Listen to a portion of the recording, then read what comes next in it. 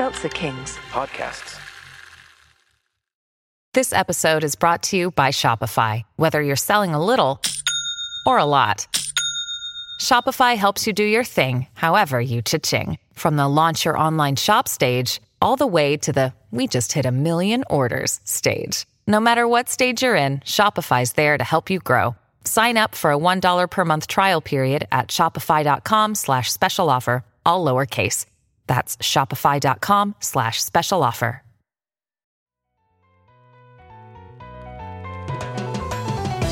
You're now listening to The Bradshaw Boys, a podcast where three relatively grown men binge the iconic HBO series Sex and the City. So dust off those DVDs and grab yourself a white wine or even a Cosmopolitan and settle in. Take it away, boys. Welcome to The Bradshaw Boys, a podcast where three guys watch Sex and the City for the first time ever. Mostly, I'm Corey Cavan. I'm going to cry, man. I'm Kevin James Doyle. My name is John Sieber. And no, my name's Gonna Cry. No, I'm kidding. My name's Gonna Cry. And That's your rap name, Gonna Cry. I just want to say, after watching that movie, it makes complete sense why ARP, why Teen's Choice, and why BET would just be shelling out awards for those performances. They covered all the bases.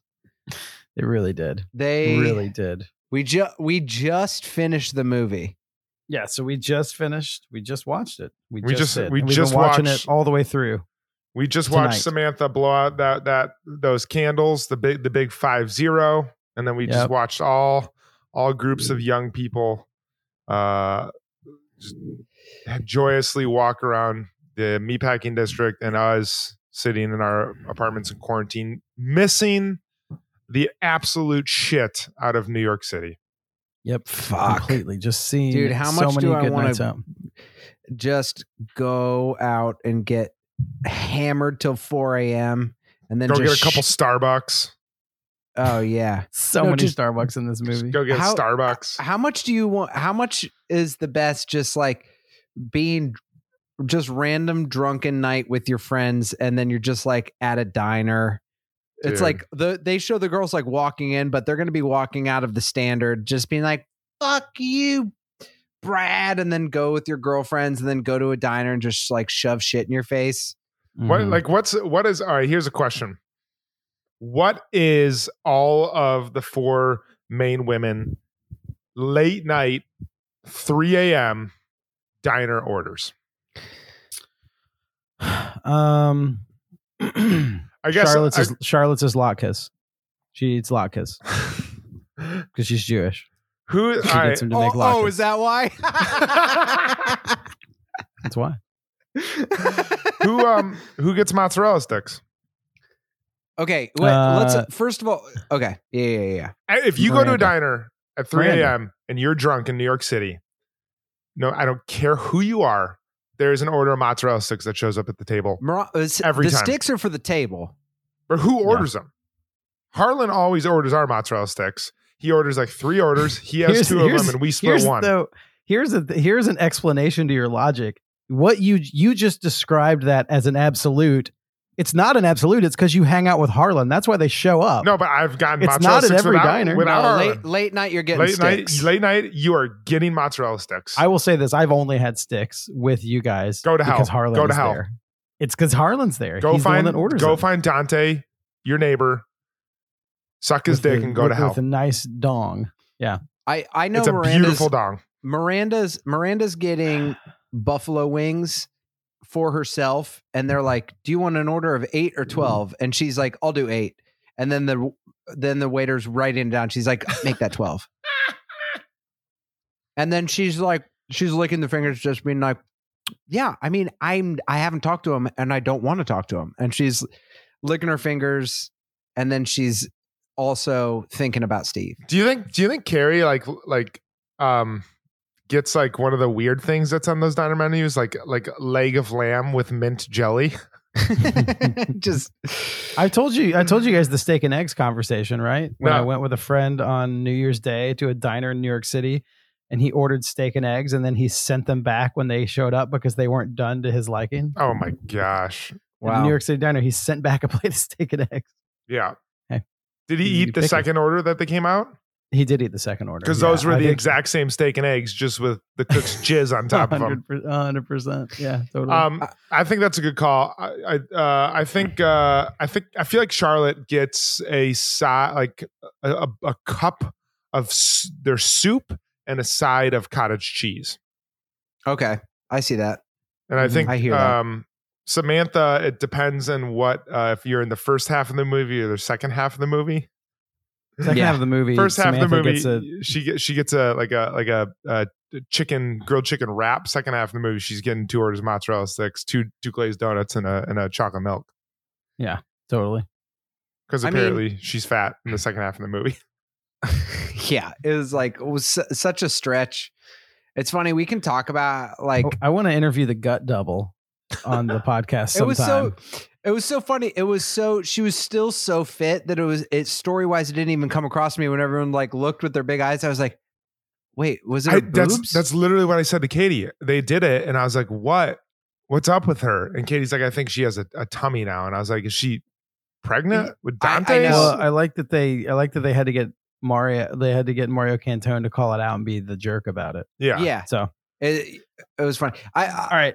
Hold on. Just because I'm a stickler for this, before we get into talking about this, we need to set up where we're going and what's happening. We also have to realize everyone's listening to this. This is our third week, but we just watched this movie all in one night. But if you listened last week, this is our continuation. This is the finale of the Sex and the City movie, and we also need Samantha's diner order.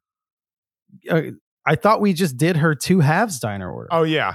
So we have I feel sad, and we're gonna go Carrie with the leg of lamb and Corey, jelly. what do you think Carrie would get? Yeah, I think depending on the night, Carrie would get a giant chopped salad with a bunch of chopped hard boiled eggs. Oh, and just one of those big diner salad with the egg where it's cooked so hard it's green kind of. That's a good I'm making a gag face and Kevin's confused. I love that salad. I love that salad. Not after a night of drinking. I guess though, have I you will ever say seen me order that after a night of drinking? I don't like it. I like it in general, but that's what I'm saying. Carrie can kind of Carrie can go hard when she needs to. We've seen her eat a bunch of chicken when she's stoned. I think that she wouldn't just do the salad. I think she would maybe get. I don't know. What I'm trying to think. I was gonna say she wouldn't get a big roast beef sandwich. She get a French dip with a big thing of au jus. I think probably a breakfast, a breakfast sandwich. I'm thinking she gets a BEC. Oh, I have a good one for her. Sausage, egg, and cheese, butter. No, she would. Toast. She would get a big ass thing of French onion soup with just the crazy cheese. I mean, I don't know if they'd make those at New York City diners, but they're delicious. If you go to the perfect one, I'll say this, man. I got last 10 minutes of that movie. I got chills to the max. It has everything that I want in I had a really rough night last night. John and I texted about it. We both did, just about being back in quarantine, being back in New York. COVID levels are to the max, and they're almost as high as they were in April. We can't really, we have a part of a group of our friends is having some COVID situations that have us a little worried. And it was comparison from last night to tonight, where it's okay, we've been basically working. This is our job, folks. No, but it's we booked out 8 hours tonight to do this whole project. But it's just doing this. I'm man, what a beautiful, fun Saturday where we're stuck in the apartment, and I'd either be at home being bummed and being a little off, or just getting to watch the fantasy of what your life used to be / will be again, and also talk it out with your friends. It was just it was surprisingly emotional. I didn't cry. I teared up at one part. I didn't cry, but I was just man, I'm thankful for you guys. I'm thankful for the pod, and I'm thankful for this show that if I would have gone and seen it on a date, I'd be ugh, this ending's so dumb. And instead I watched it and I was man, I'm this is the perfect time in my life to watch this movie. Yeah, totally. Totally. So thanks for I could- listening. We'll see you guys next week. I couldn't agree more. All right, should I do a quick flyover of what happened in the last? Let's do a quick flyover, and then I need to tell you all a story about what happened right before we watch this. Ooh, I can't wait. Awesome. Let's see. So the last thing that happened was when we left off is she gave Jennifer Hudson's character a purse. A Louis So Vuitton bag. I guess I'm just, a Louis Vuitton bag. Sorry, I know I probably offended a lot of people. Call it some purse. A purse. I'll just go through every character. Samantha ends up actually breaking Mhm. off with Smith. She covers herself in sushi for Valentine's Day. Smith is late, and she tells him that she needs to live for herself, not for a man. She also gets very tempted, and before that, by her neighbor Dante, who's got just beautiful dick, just a great, beautiful dick that they show. And she ends up eating so she won't cheat. But then she realizes that she needs to figure herself out. Breaks up with Smith. Miranda and Carrie get in a big fight because Miranda tells Carrie that she what the conversation she had with Big at the rehearsal dinner.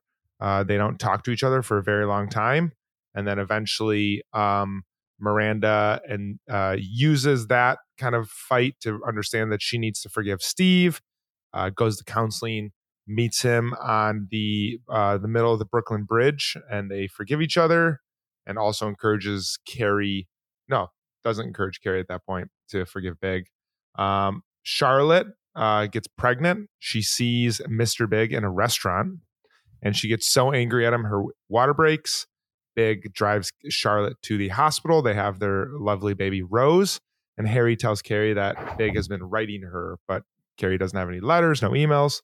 Checks her inbox, and her assistant St. Louise, shout out to the BET Award, has been archiving all of her emails this whole time. And the password is love. And she finds that Big has just been plagiarizing famous love letters from years past. But that does it for Carrie. She goes back to the apartment, and Mr. Big is waiting for her with some shoes that she left there. And then they go get married in City Hall and celebrate Samantha's 50th birthday. What did I miss? You didn't miss anything. I think you might have gotten all of it. The reason why people don't like Sex in the City 2 is it starts Kevin, we with, can't hear you, but Kevin, we can't hear you. that was fun. That was a fun. Really? That was a very, very fun movie. I Kevin, have Kevin, Can you hear unplug me? your headphones. Can you hear me? I Yeah. can hear you now. Yeah. yeah, you're there. Just keep Fuck. going. All right. Well, the reason why people don't like Sex in the City 2, the movie, is because it starts with the people that own the estate of Voltaire suing Mr. Big for all his. Because he writes. Yeah. He's like, I didn't even make money off this. They're like, that's not the point. That's not the point. The point is fair use. And No, you did a great job, John. Yeah, great job. Hey, Thanks. so when we went to start this, I was a couple minutes late finishing the movie. It's because there was a moment in our last episode that you guys were having a really serious talk, I think, about relationships, something like that. And I don't know if you remember, but I got up and ran away from the microphone for a second. Mm-hmm. And because what you're I scared of realized was relationships. No, I'm kidding. I'm scared of relationships. We've talked about this before. I'm non-confrontational. It's No, it's not. it's not true. We're like total joke. That was a Total joke. joke. That Total was a joke. joke, Corey. Hey guys, Corey, that was a joke. It's a joke Thanks that we could also unpack if we'd like to, but we got to talk about the movie. Hey guys, thanks for really putting me on blast here. Very, very single. No, Kevin and I went to a wine store to get a wine each to watch this movie with. And when I got home to my apartment, Kevin's drinking his wine right now. I put my wine in the freezer to chill it up. And then when we started watching the movie, the story gets better. I'm seeing your jaws drop. I realized it was still in the freezer. I went and grabbed it out of the freezer. The wine was frozen. So I was like, while we record episode 2, I got to let it thaw. And so we sat down to record. I don't know why I did this, but I turned my oven on the lowest setting left the door of the oven open. When you leave the Why? door of an oven open, let me finish. When you Okay. leave the door of an oven open, most of the heat escapes. Like an oven will drop 50 to 100 degrees. So I put it on the lowest setting and just put the bottle right there in the oven open to just heat it up. So as we're sitting there doing the last episode, I just heard something go, and I thought someone had like knocked the door of my apartment open. That wine bottle, it heated up so much that it shot the cork out of the wine bottle, and the bottle just sprayed all over the inside of my oven. And I went in and there was just a mostly empty wine bottle sitting in my oven. Oh, And my oven was gosh. just filled. My oven was filled with a $20 bottle of wine from Zula Wines in Brooklyn. Oh man. So, Oh my god! So I had to spend the first part of the movie just cleaning up wine from the Dude, inside I of the am oven. so And you know how like a sorry. New York City oven has like the bottom drawer that's actually the broiler? That was also full of wine. It was Oh a really my stupid gosh. move on my part. Really stupid move on my part to do that. Dude, just you think that's stupid? Imagine the feelings that wine has gone through. It's sitting Oh in my it's gosh. sitting in the freezer, chilling its ass off. It's getting all cold. Then it gets set in the oven. Man, that wine has had quite the night. dude. That Yeah. it's so funny because that when you said I'm going to throw it in the freezer, I'm like, just put it in the fridge. Yeah. I throw it in the freezer all the time, but I set a timer for 10 minutes when I do that. But, Dude, yeah. why do you also become like a person in a saloon Kevin- in a Western Kevin, movie? why did you turn into Sling Blade when you gave me that advice? Just throw it in the fridge. throw that wine in the fridge. If I were you, I would throw that wine in the fridge and not the freezer, because later you're going to have to use the oven. I like the way You know you that put, when the oven gets too hot, it's going to blow the cork out the wine. I like. Oh I my like, gosh. Okay, let's I, I, let's I talk. like dark. Let's talk. I like dark. Sex in the no, City, hold the on. movie. I like. I like dark Um, effervescent rosé. This was a really fun. We were just saying before we started. This was like a super fun experience. I had totally. a lot of fun tonight. I cannot. Yeah, I did. It was so much fun. If you Yeah. guys just want like a. Katie has watched this movie on like 4 different flights we've been on, and it makes so much sense now to me after seeing it. It's a great It's great. plane movie. You don't need the big screen. You're familiar with it.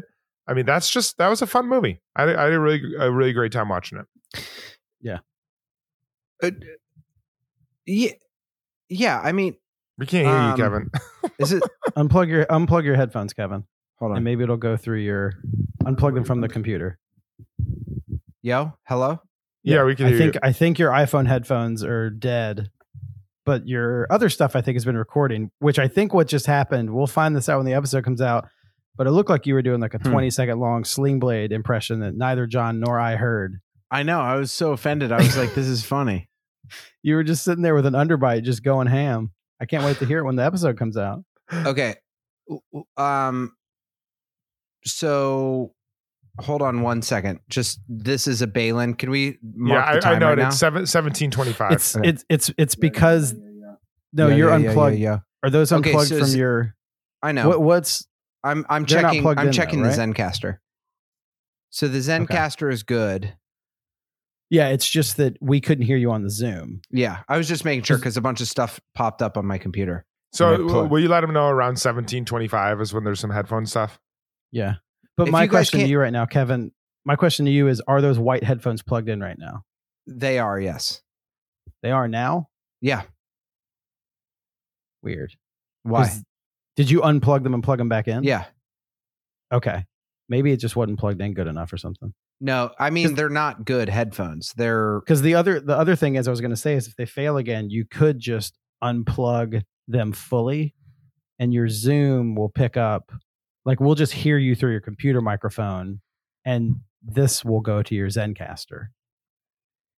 Us to hear you now, you don't necessarily need these. You could still just do it through your computer onboard mic. yeah. That's what Either I've way. usually been doing. It's just that remember, it's like it would work since we set the things earlier to where it was going through your. Since we set everything as same as system on your Yeah. Zoom, I'm changing my preferences now to USB audio device for microphone. Don't do that on Zoom. Can you hear me now? Yeah. Don't. My only fear if you do that is it's going to default it back to what it was. I would just leave it as same as system. I changed it on the Zoom already before you said not to do it. You could leave it as that. I guess since we're already going on Zencaster, it's probably fine. Yeah, I'm looking on the Zencaster and I'm looking at the thing and it's still doing the microphone. It's not picking up on this anymore. No, it's not. Yeah. Yeah. So let's do that based on the wavelength that I see. That's what's happening on Zencaster. Okay. And we should be good. Cool. We good? All right. Yeah. So let's throw back to my Sling Blade impression. Yeah. I thought you guys were just plowing ahead being like, no. I was like, that's why I kept saying, do y'all hear static? Because during the beginning, I just kept hearing. I don't think I've ever used these with the mic. I've always done how we have it right now. So, and it seems to be working on the Zencaster based on the wavelengths. So make a note that 21 is when we'll probably be 2050 is when we're getting back into it. Okay. All right. So let me write that down real quick. Let's do 21 actually. Okay. And 21. Then we have 7 seconds. Okay. 17. So 17, 25 around probably a little bit before. Like he should start listening around 17. 17, 15. Mm-hmm. 17, okay, cool. Probably around 7 minutes, 17. 5, 4, 3, 2, 1. So I like the way you. Listen, I had a headphone thing. Yeah, we had a little technical difficulty, so we're back. We're back now. We're back. Listen, we've been doing 3 episodes in a row. I exploded a bottle of wine in my New York City oven. I have commitment issues. We've covered a lot of stuff. Kevin, once again, Kevin's headphones aren't working. Dude, Kevin, your headphones are just they're all consistently I will a say disaster. your headphones are such a hassle. You got to get better headphones. You look so hurt that we're saying that too. No, I don't at all. Can you hear me now? Yeah, they're fucking broken, Kevin. It doesn't matter that we can hear you. I used AirPods. I spent fucking $250 on headphones. I'll tell you that. I'll tell you. Fault. That's fucking Tim Cook's fault. Apple, fuck you. I'll tell you and any of our listeners. And listeners, I want you to listen up right now. If you spent money on AirPods Pro, you got scammed because those things suck. I bought some this summer and I took them back. And anyone we've recorded with, they sound terrible. They sound terrible. You got scammed. And here's the thing. They're horrible. Go buy some $10 headphones because you got scammed. Like and subscribe. I love you. Later, taters. We're going to keep going, but those are bad headphones. This podcast brought to you by Apple AirPods Pro. Hear the new revolution of music. Hear the revolution. Hear the de-evolution of simple systems. No, we're back. I feel like my neighbors are going to come upstairs and think I'm yelling at someone in my apartment. Hey man, we hate AirPods Pro too, but can you knock it the fuck off? We're trying to get blazed.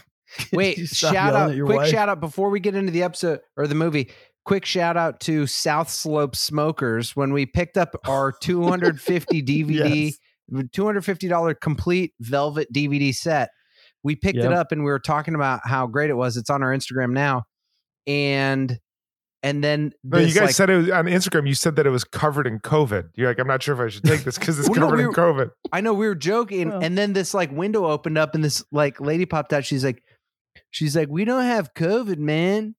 And I was like, oh, we actually do a Sex in the City podcast, and she's like, we're recording a podcast right now. It's called South Slope Smokers, and they're like they open their window, we could smell all their weed. So go listen to South Slope Smokers.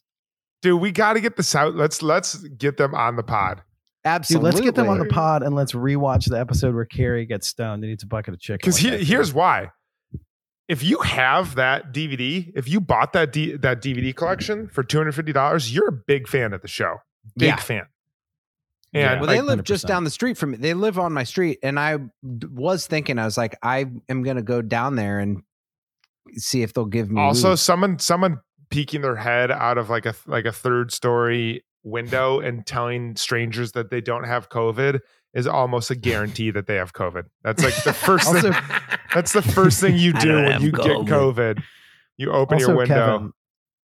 Kevin, how strong we were 45 feet away from them. How strong was the smell of Sensimilla marijuana coming out of the windows? We were on the sidewalk and they are in a townhouse on the 3rd floor. And when they opened up the window, 8 seconds later, we were both wearing masks too. And we were wearing masks. And 8 seconds later, it just smelled like weed. I was like, if I take one hit of weed, literally 10 minutes later, I'm just like, I feel like the universe is pretty big. Yeah. And like, I can't imagine what level of high they were at because their entire apartment was filled with weed that went into our mask. Dude, what do you think has more of a pungent smell? That room or the back of Big's car? What, from Big's farts? I don't think he smokes weed. I think his car probably smells like a cigar locker. Just like cigar and whiskey. Cigar. Oh, totally. Tinderbox. Totally. Man. Yeah. The only person we've seen fart on the show is Carrie and Charlotte. I don't think that. Dude, we saw Charlotte shit her Carrie and pants. Charlotte get in the back of that limo, dude, it smells like a porta potty after the 4th day of Bonnaroo. Oh my gosh, dude! And we're gonna have SJP and Kristen Davis on, and they're like, "Oh, I wonder when they're gonna ask us about when Jimmy Choo shoes were featured," and instead we're just gonna be like, "Yeah, I bet your farts smell gross." And we would be within our rights to question that because no one at Page 6 has ever given a fuck about what is written into the show, which is you guys have bowel issues. Oh, listen, I don't know what people want from a podcast, but they've really gotten at this episode. We have given out all the hits. I mean, this is yeah. We got a lot of stuff. We've really nailed it. How do we where the movies ended? Like, what do we do? Do we let's give it? Let's wrap up some storylines. Kevin made a really good point. You know what? Let's wrap up some storylines. Mm-hmm. Kevin, let's start with Charlotte and Harry because you sent some texts while we were watching. We were finishing this. I think that we can wrap this up quickly. I think that the reason why Charlotte and Harry had the weakest storyline in the movie. Oh yeah, this is a good point. Is because it was so exceptionally done in the series that when you're watching the movie, you're like, it would have been a betrayal to their characters to start something brand new. In a way, like once I sent this right before, like they had the kid, but you're like, they were like, Harry had nothing in the movie, which is a bummer, but also he came in and late in the series and crushed it. And then they finally had a child. Like it is beautiful, but it wasn't surprising. And they were kind of, I mean, my point in my text was like, they have nothing. Now that I look back at the whole movie, I'm like, they were the spine that the movie was able to move through, which is like, they have a child. They have like, that was the weight of the Sex and the City universe that we were able to glide on, but there was nothing surprising in it. I mean, Harry, their story is also what led Carrie back to Big. That's true. And I sent that text before that happened. So yeah. So yeah, it was Harry being like, listen, like Charlotte would still be pregnant if Big was, she would be, 60, 70 weeks pregnant by this point. She got so mad that her water broke. Mm-hmm. Yeah. Yeah. Also, there's a thing that you would think that there'd be more judgment coming from Harry and Charlotte, especially from Charlotte. Yeah. Yeah. Sure.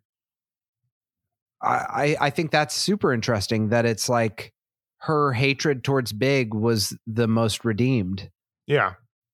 Yeah, that I think you hit the nail on the head though. That story was so solid and the arc was so complete in the show that there wasn't like a ton of room because you can't have Charlotte get divorced with Harry.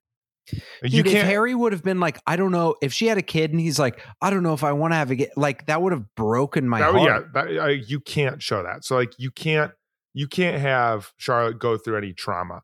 And that's like when she was like, when she was like, I'm happy every single day in my relationship. And then she had that chat with Carrie and she's like, all these bad things have happened to you. When is the bad things going to happen to me? She's like anxious because she's too happy. I want to be like, Charlotte, you've already had some real shitty things happen. Like your whole thing with Trey was really hard. Your whole thing with not having a kid was really hard. You can just be happy here. Wait, can I ask you a question, John, as the resident happy person on the pod? Just kidding. I'm happy. Corey is too. We're fine. Shut happy. the fuck up, Good. everyone. Jeesh. Is like that was like a real moment for me that I was like, what? It's weird for someone like Charlotte, who's always been in constant flux of wanting to not want. And that's actually not what you want in characters in movies. And so it was great for her to have that. But it is interesting when she said she's happy at least every day. It's weird that happiness doesn't necessarily equal happiness as we think of it. Like, she's still sad. She still has a kid that she has to take care of. That, you know, that part was super interesting. And I actually think not great for writing if we made a whole movie about Charlotte, but was amazing in that it's like the entire series is Charlotte not being happy. Yeah. And now she is. And I don't know. What's your question for me? My question was like, I guess in, 30 seconds to a minute or whatever, what is it like when you find someone like Katie and so many questions that literally Corey and I were walking back from Micro Center buying my new computer, talking about like what we're looking for in love. You know what I mean? And it's like, that's not a question that you has been in your life for how many years now, but life is still just as difficult for you. It's not like you're like, man, once you figure this out. So I guess my question is like, from a Charlotte perspective, she's got everything. She's achieved everything she wanted, but she seems to have a real contentment that is not based on like, that is different than what you would think from Charlotte at the beginning of the episode. I guess, what is it like once you found Katie and once you're building your life together? What does happiness on the day-to-day feel like for you? That is not just like, everything's perfect, I'm friends with you. I know that's not true. Well, you've seen Katie and I get in disagreements before when we lived together in the Hamptons. Like, I think it is an absolute pipe dream for someone to be like, we're happy all the time, every time. Like, Katie and I still have conflict. Like, I think conflict is a real natural thing, but like, am I genuinely satisfied and fulfilled? And if I died tomorrow, would I have would I be happy with my life? 100%. I think it's also interesting that I think I was like that before I met Katie, and I think Katie was like that before she met me. I think that was like one of the great things about getting married in our my mid 30s, is that like we were so satisfied and happy with who we are as people and what we had accomplished and done, that being with someone like her just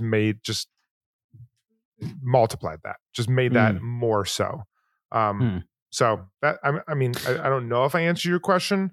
I think like, no, I think you did. I would not be an interesting character in a movie, probably, because like someone like, Charlotte or Carrie or Miranda have these like real issues and conflict that make them more interesting characters. But that's my answer. Yeah. I think though, like when we were talking about this off mic before one of the episodes tonight, and we were trying to figure out what we were saying when we were walking to Micro Center to get your new computer today. But I think that one of the things we were saying that kind of lines up with that, John, is like, you can't pin your hopes on a person to be like, I want a romantic relationship and that's the next thing I'll pursue, because that'll make everything make sense, because that's not going to make sense. It's sometimes it will, but really, like, I think that's what I was saying, is I was like, anytime that you pin that on someone and say, oh, this person, I'm fascinated with them, I'm in love with them, you're gonna quote unquote fall out of love with them. Yeah. because it's not, your life is, fixing your life is not about finding the person that makes it all make sense, because no one person or one relationship can handle the weight of that. Yeah. And you realize that life is not about a relationship that makes it click. And I think the thing I was saying is in that book that I read is like the guy was talking about like there's so many, he's like, that's such a Western romantic ideal. And he's like, there's so many relationships in like the non-West where they don't talk about falling in love because they never fell in love. They made a decision to be like, I like this person and I'm making a decision to walk beside this person for my life as a partner. And there's no falling out of love because there was never falling in love. We're just committing to partner together. And our life is something we each got to figure out ourselves. And then if we get to a place where it's like, oh, shoot, this person isn't making my life work. It's like, well, that's more on you to be like, there's a struggle you have for something else in your life and you need to face up with that. Yeah. No one else can fix that. Exactly. Someone said that to me when I had gotten out of a really long relationship that was really hard. And a friend of mine, he was like, you realize it's no one's responsibility to make you happy. Your life's not going to click because you're not sure if they're going to make you happy. Yeah. Like, that's on you, whether you end up with them or not. Yeah. I hate the term falling in love. I think it's like, it's such a damaging concept that like you get swept up in this maelstrom and like, you're just like, oh, I can't help. I'm in love now. Totally, and it's like, it obviously gets exacerbated by like, it even happened in this movie where Carrie was reading that book to Lily and she's like, you realize this is a fairy tale, right? Like those are fake and damaging and problematic. And if I ever have a daughter, I will read them to her, but like there are issues with those narratives, I think. I think you're 100% right. And also that's where like, if we ever had MPK on, and actually after watching this movie more than ever, I'm like, I understand why different people have been like, he's the game changer in the series. Like Darren Star created it, but it's like MPK brought a level of weight to this show, because one thing that seems crazy to me, it's like you're in a lineage of storytelling that tells people these things can happen, deconstructs it at the same time, but also the way we consume it really does, I think, net towards this is the life that you could have. You know what I mean? Like even in their deconstruction of being like, hey, it's not going to be fairy tale. I've heard about this movie for years. And I thought the entire movie was about Big and Carrie getting married. That's literally like, I've heard about this movie because I did the tours for 10 years. And I thought the entire thing was Big leaving her at the altar in the third act and then them getting used to it. The movie's not about that at all. And that's what I heard. And so even in that, it's like, I think they really deconstructed these notions of love that we have. And I think they're way more in line with realistic versions of love that are told through storytelling. So they're going to be imperfect because you have to hit certain notes in order to tell a story. But I really do think Sex and the City disrupts romantic comedy storytelling. But then when I hear it told back to me before I see it, the expectations that I've gone in, I'm like, oh, it's still the notes that are hit are the classic ones. Yeah. That are just like, oh, it's the wedding. Like I've heard about the Big Carrie wedding forever. And I'm like, it fucking didn't happen. I literally went to the New York Public Library and I was like, this is where Big and blah, blah, blah, blah. And I always thought there was a big grand wedding at the end of it. And so I'm actually impressed with the storytelling of breaking down the traditional, this is what love will look like. But I don't necessarily think that after people see it, that they walk away, that I still think you kind of walk away with the same feeling of like, but I hope I get the Charlotte bit. I hope I get the big romance with the Charlotte Harry kid with the Samantha sex and with Miranda's money. Like I do think your brain just does that. Yeah.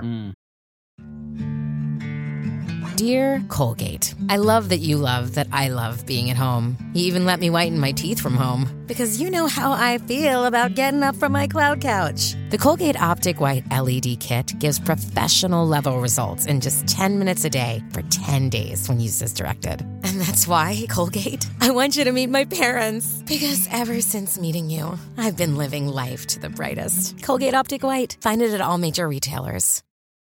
Mm-hmm. Dude, Yeah, and yeah, that's it. I have like a bit of a question that maybe I'll save when we talk about Carrie. So I'll save that because I want to talk about Steve and Miranda. I want to talk about their who's like the performance artist who like met her husband or boyfriend on the Marina Great Wall of China. Abramovich. Marina Abramovich and Yule, right? And then they just like walked apart and never saw each other again. Yeah. Something like that. And What? she's like so dramatic. Like every single thing that happens in her life, she's like, this could be a project. I'm sorry. I love her. I think she's awesome. I love Abramovich, but Dude. also like in order to do that, you have to have some setup. You can't just do that on a whim. You have to be like, Yeah. Anyway, I thought the Miranda and Steve Abramovich like meeting on the Brooklyn Bridge was, dude. Katie and I were watching that, and she's like, Eichenberg's got some acting chops. That guy knows. That guy knows how to play a character. Mm-hmm. Like that scene for whatever reason, it was like what I was like. I was feeling it. I was really into that scene when they saw each other on the bridge. Maybe it was the music happening. I have like, Brooklyn Bridge scene, one of the best NYC scenes of all time. and that came up. No, I put that in my notes when I watched it. Yeah, dude, it was so It good. was great. And I've So never good. heard about it. Yeah, it's crazy. I've never seen it. I've never heard about it. And I do think I think that is like a real it's her putting her heart on the line to say like, I'll accept this person back after they betrayed me. Like unequivocal, they betrayed him. Steve betrayed Miranda. She shows up to put her heart back on the line. And then is he going to be there? Like if he wasn't there, fuck, man. Mm. And that's where it put me back in Miranda's shoes of being like, oh, she has to go put her life back on the line to be like, you could do this again. It could be 10 years down the line and you do this again. Like that's the way relationships work. She can't hold it over him forever. She's entering this potential back into pain. And then when he's there and they run towards each other, I was like, man, that is like such a beautiful representation of infidelity and forgiveness. Totally.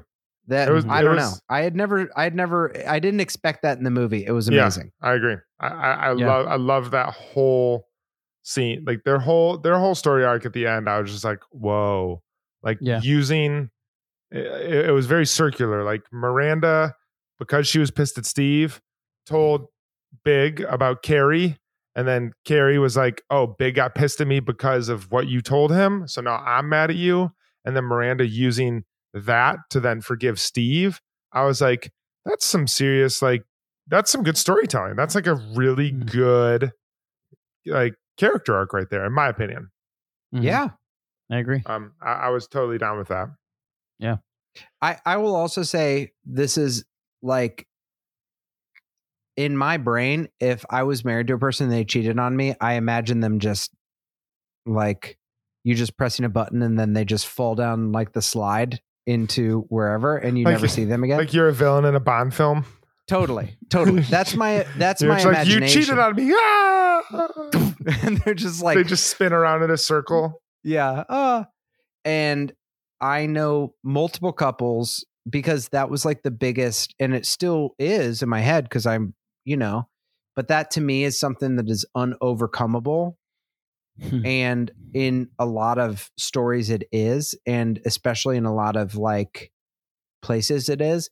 But then in real life, I know multiple couples that have overcome cheating things. And I've even been like, how do you do that? And they've talked to me about it. to some people I've never talked to them about. I just know it happened. And there's a few other couples I know that overcame it and talk openly about it. And it's like, it's mind blowing. And it's interesting because a lot of people have been like, Steve cheats. But I really do think that like them coming back together is super realistic, because I think a lot of people are like, we have a kid, we have a life together. And you still love the person. It's And not you like still just love because someone cheats on you, or you all of a sudden are like, I no longer have these feelings that I've had for 10 years for you. Yeah.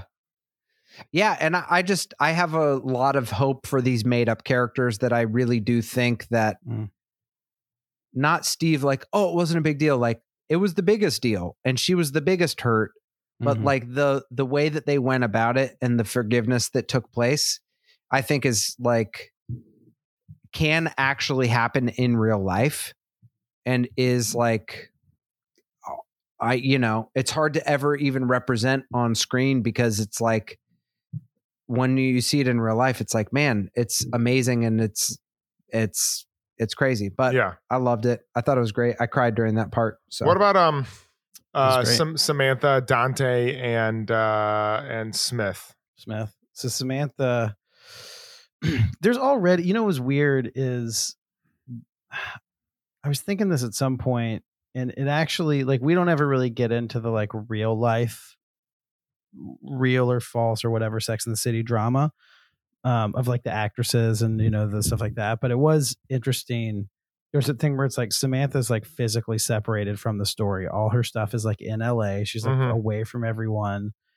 And there was like, there's an interesting thing where it's like she's taken out of her life. They make a couple jokes about LA in the movie. Like they say something about like people being happy like once in every 6 months. Yeah. And she's like, I think that's pretty normal for LA.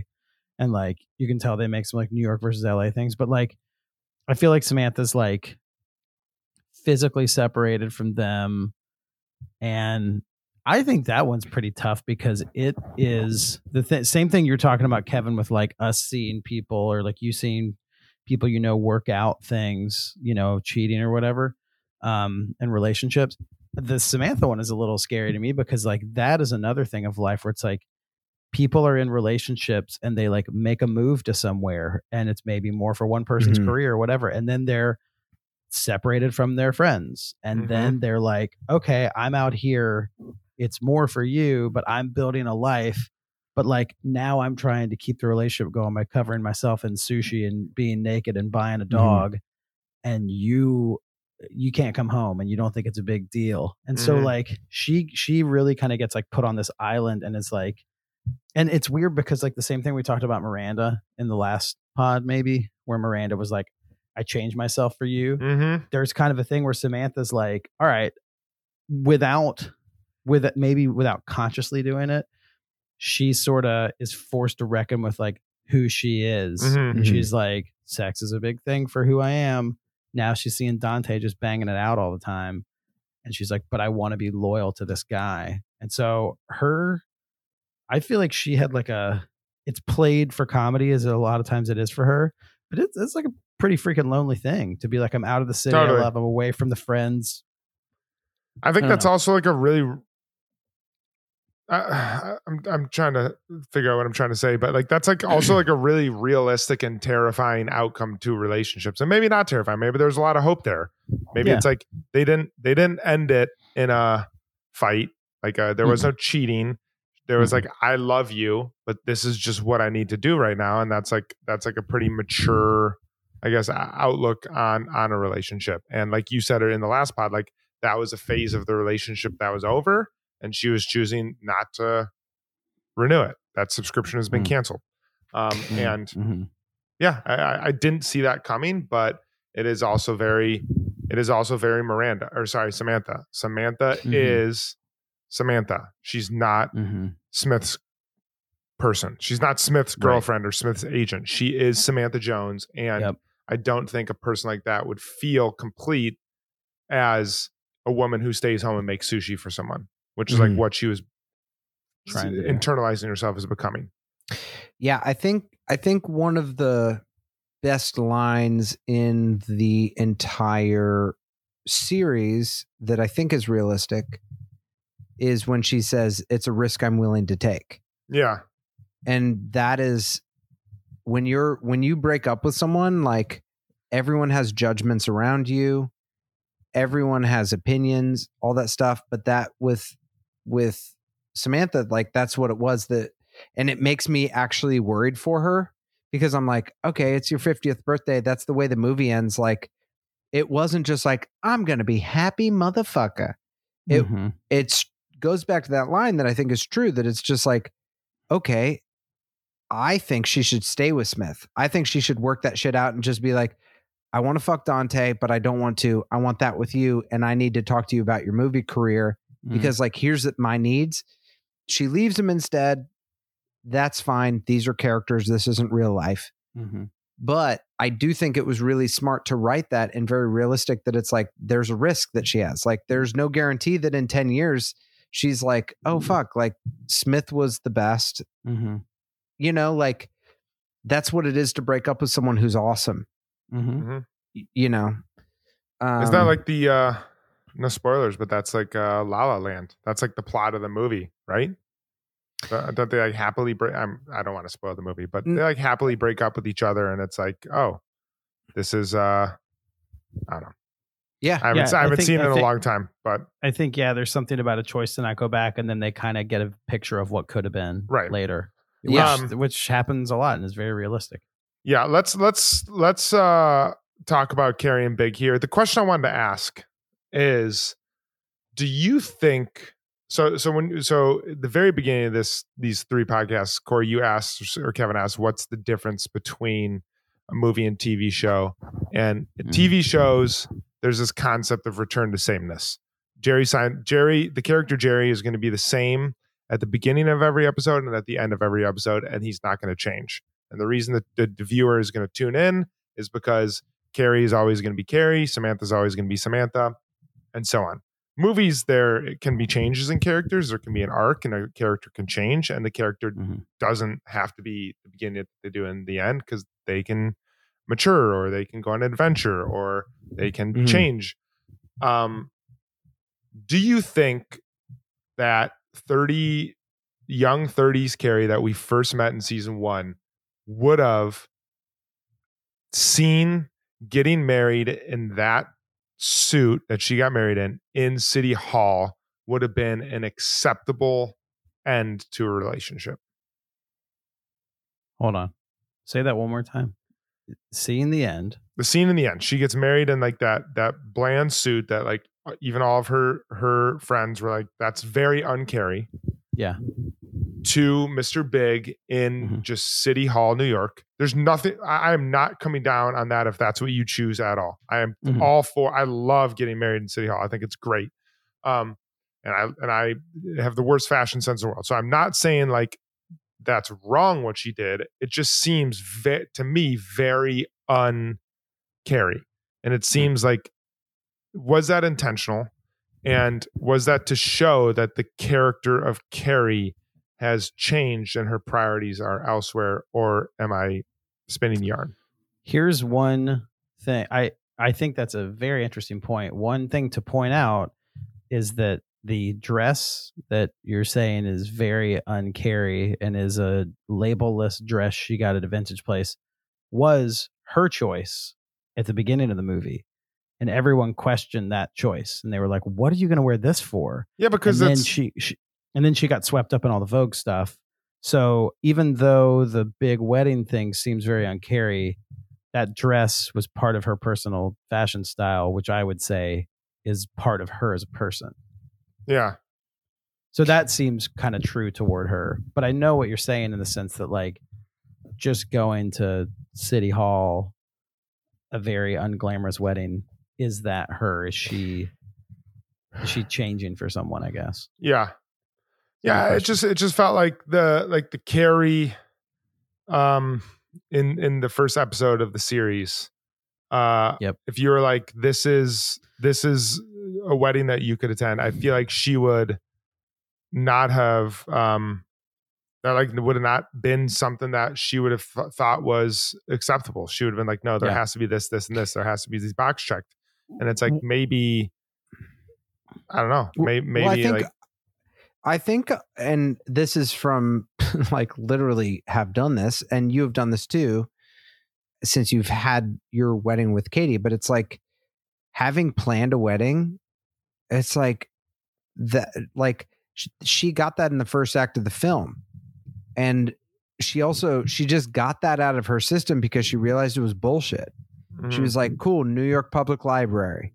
I walked into the space and I love books and I'm a writer and here's what it is. Mm-hmm. And my friends are there. And then anytime you get to a place like, you know, like how many different things have we all been through in life that you get to it and then you're just like, oh, cool. Like, cool. I'm glad I'm doing this with, I'm glad I'm with my friends. I'm glad I'm doing this. Like being on the certain stage doing a certain thing, or like having this moment that you think is like going to fulfill you. Like that's a story that we can all learn. And that's what she learned in the beginning of the movie. But that's because that's what she wanted. And I still think she does want it, but she realized that that's not what the relationship of Carrie and Big needed. But one thing, what do you think she wanted though? She wanted to, I mean, she said what she wanted at the very end. She's like, I wanted the fancy dress and the big guest list and the magical wedding. But she realized that her needs or desires for those things made Big feel like she was alienated. And so she decided that for the health of the Big Carrie relationship, she almost needed to change her desires and wants and needs so that Big could feel more important and not pushed away. But I think if like Big was like, I'm cool to do whatever you want, this is my first wedding, let's go, she would have preferred to have the wedding that she planned.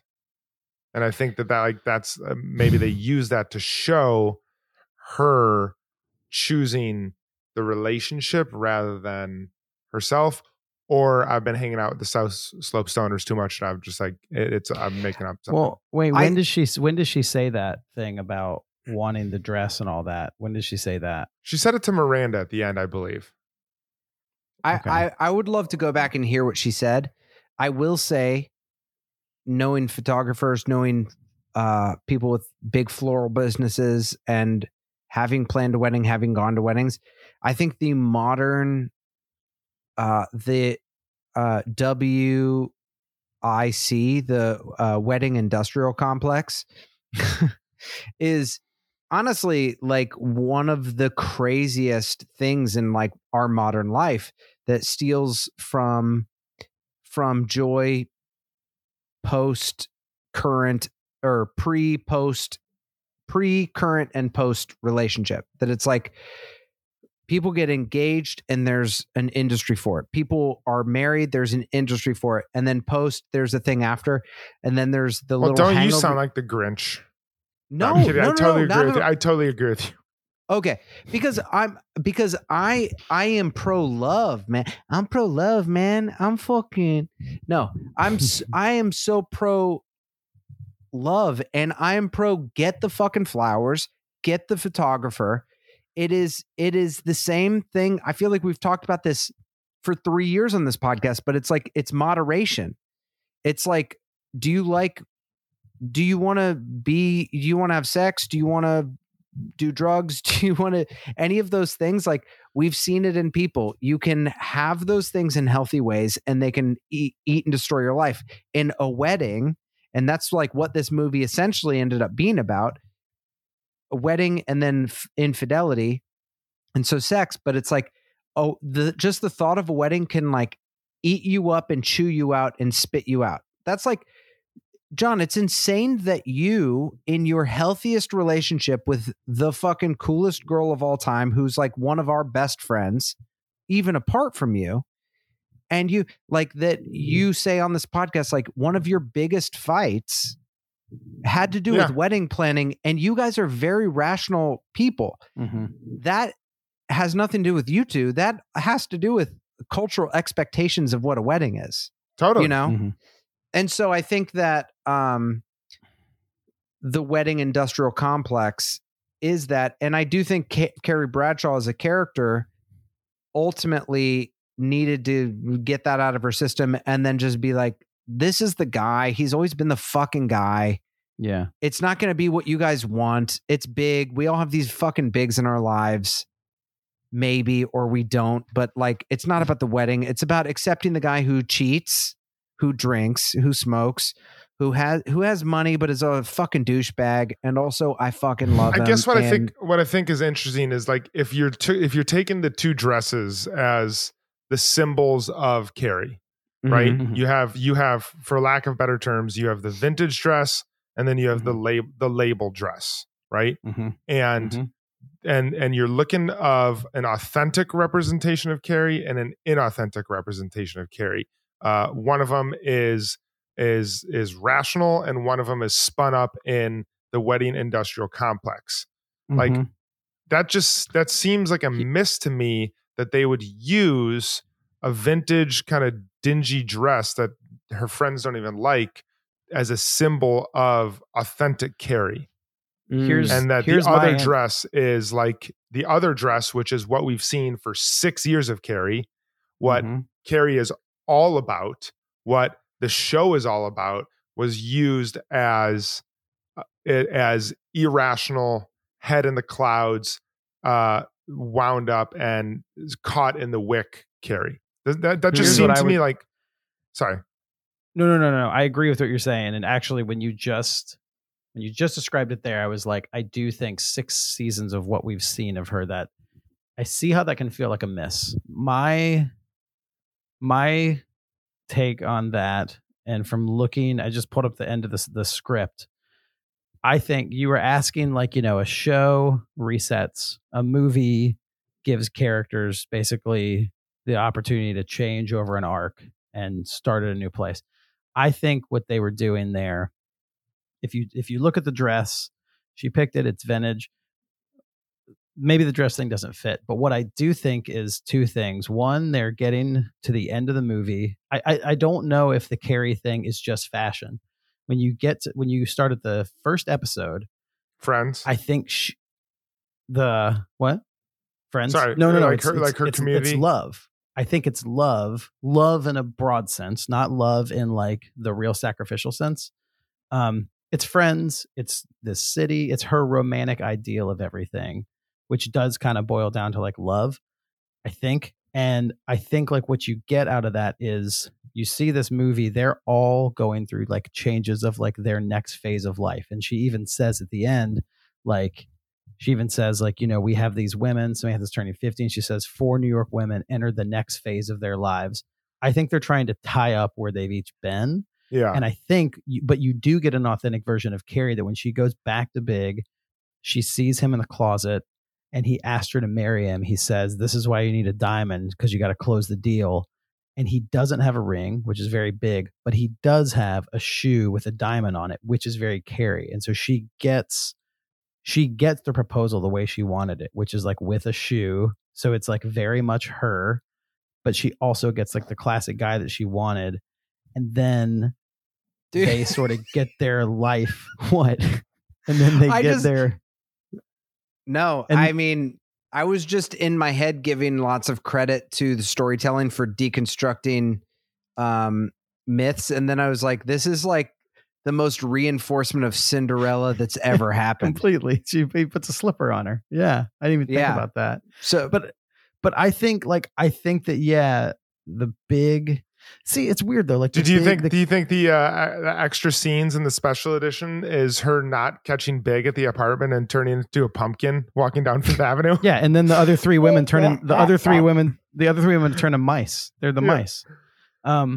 No, I think Carrie's always been high-low. Listen, she has this like giant closet, but she's always lived in like a brownstone apartment. She never lived in like she never lived in like a classic 6. I think that her ending up at the end, she like still gets her fancy shoes. She still gets her like big rich boyfriend, but she also ends up with her friends At a diner. and at a diner with mozzarella sticks. And at the end, it says 4 New York women enter the next phase of their lives dressed head to toe in love.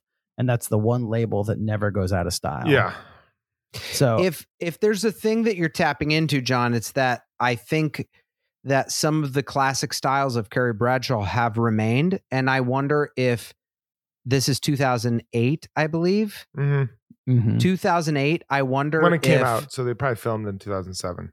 Yeah. So if I do wonder if they're just like her reset. This is 13 years ago, and like Williamsburg is popping off. I wonder if that dress down would be like the coolest thing in 2008. And now we're already like, this looks lame, but we're used to the. I don't think it looks. I want to confirm. I don't think it looks lame. I have in my notes from the first episode that we did when we first watched it.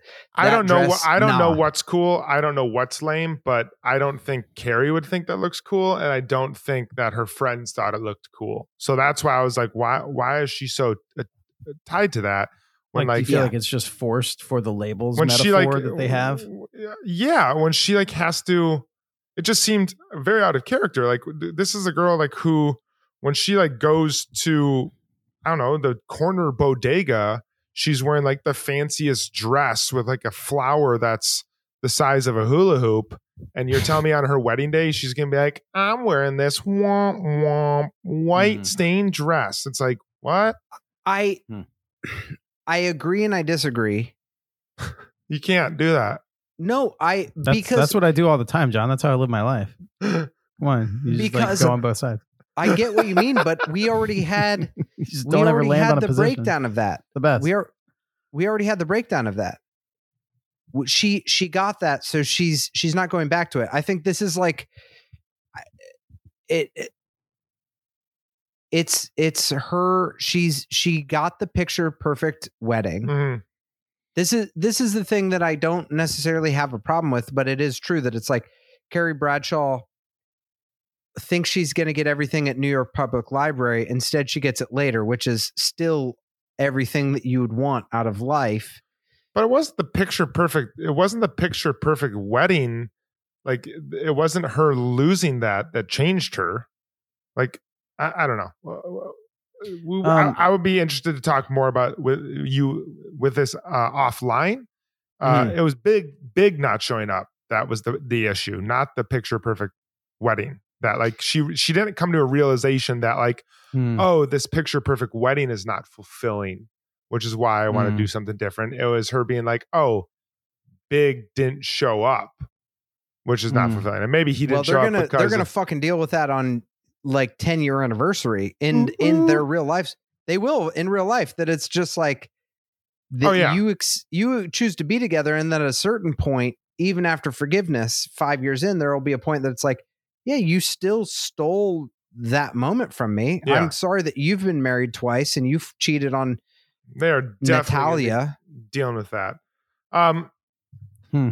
But interesting. Yeah. We need to, we could, once again, we're in this conundrum where we could talk about these things all night, but we need to give this thing a Cosmo rating and wrap this up. We need to give I'm giving mine a Cosmo that I then poured into my oven and turned it on high and just cooked a bunch of alcohol. Should we say our Cosmo rating at the same time? I have mine. Yeah, I got mine. 3, 2, 1. 4.75 stars. You had 5 Cosmos? I give it a 5 Cosmos. Yeah. I was very pleased. You have 4.75? I'm gonna change. I'm going 5. This was so fun. I had so much fun. I thought it was great. I think I will rent a movie theater when COVID is over and invite 100%. listeners to watch this with me because it was so fun. And I want to see everyone on big screen. I want to see Dante's dick on the big screen, and I want to eat popcorn. Dude, and that's the point when we have the movie theater that everyone throws a hot dog at the screen. When Dante's dong pulls out, everyone throws their hot dogs at the screen. This was great. It's gonna be so much fun. I watched a Pierce Brosnan movie back when I was in middle school called Dante's Peak, and it was just a prequel to this movie. And it was about a volcano erupting, but now I realize it was about this dude coming all over. You Samantha. have to do a picture of Dante in the shower, Samantha looking, and just Dante's Peak, and put it on Instagram. Dude, that's some pretty like meta Sex and the City. People will be like, what? No, I'm 5'2". Come on. This was a 5. This was a 5 Cosmo movie. This was a 5 Cosmo night. I love chatting with you about Sex and the City, and I am so freaking excited to watch Sex and the City 2, the movie. I cannot wait can to we- watch it. There's so many little Easter eggs that I wanted to talk about too that we didn't even get to hit in this. There's so many things. We got to have another discussion. Here's what we'll do. Yeah. We covered the story of the movie. I would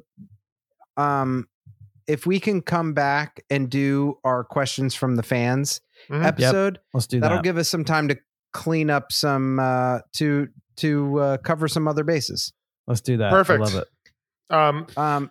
Everybody, we've been at this. This has been an 8-hour project, Mhm. and we've been potting all day. We can't thank you enough. This is honestly like just one of the best nights I think we've had in a long time, just as friends, and it Mhm. means a lot.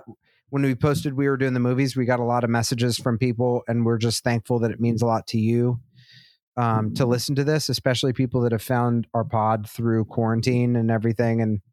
And thank you. If you can give us a review on iTunes, that always helps. And if you want to join our Patreon, we have more episodes on our Patreon. And I don't know. This was a special day. This I was think. special. Don't This was put really wine special. in your oven. We learned that.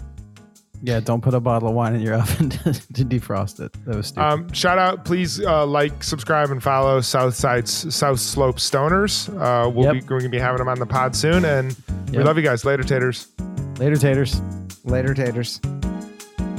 The Bradshaw Boys stars Corey Cabin, Kevin James Doyle, and John Sieber. The show is produced by me, Jeremy Balin, and narrated by Katie Sieber. This podcast is part of the Seltzer Kings Network. Check out all their great podcasts at seltzerkings.com. You can find the boys on their socials at The Bradshaw Boys or on their website at thebradshawboys.com. And as always, if you see them in the street, tip your glass. Thanks for listening. Seltzer Kings. Podcasts.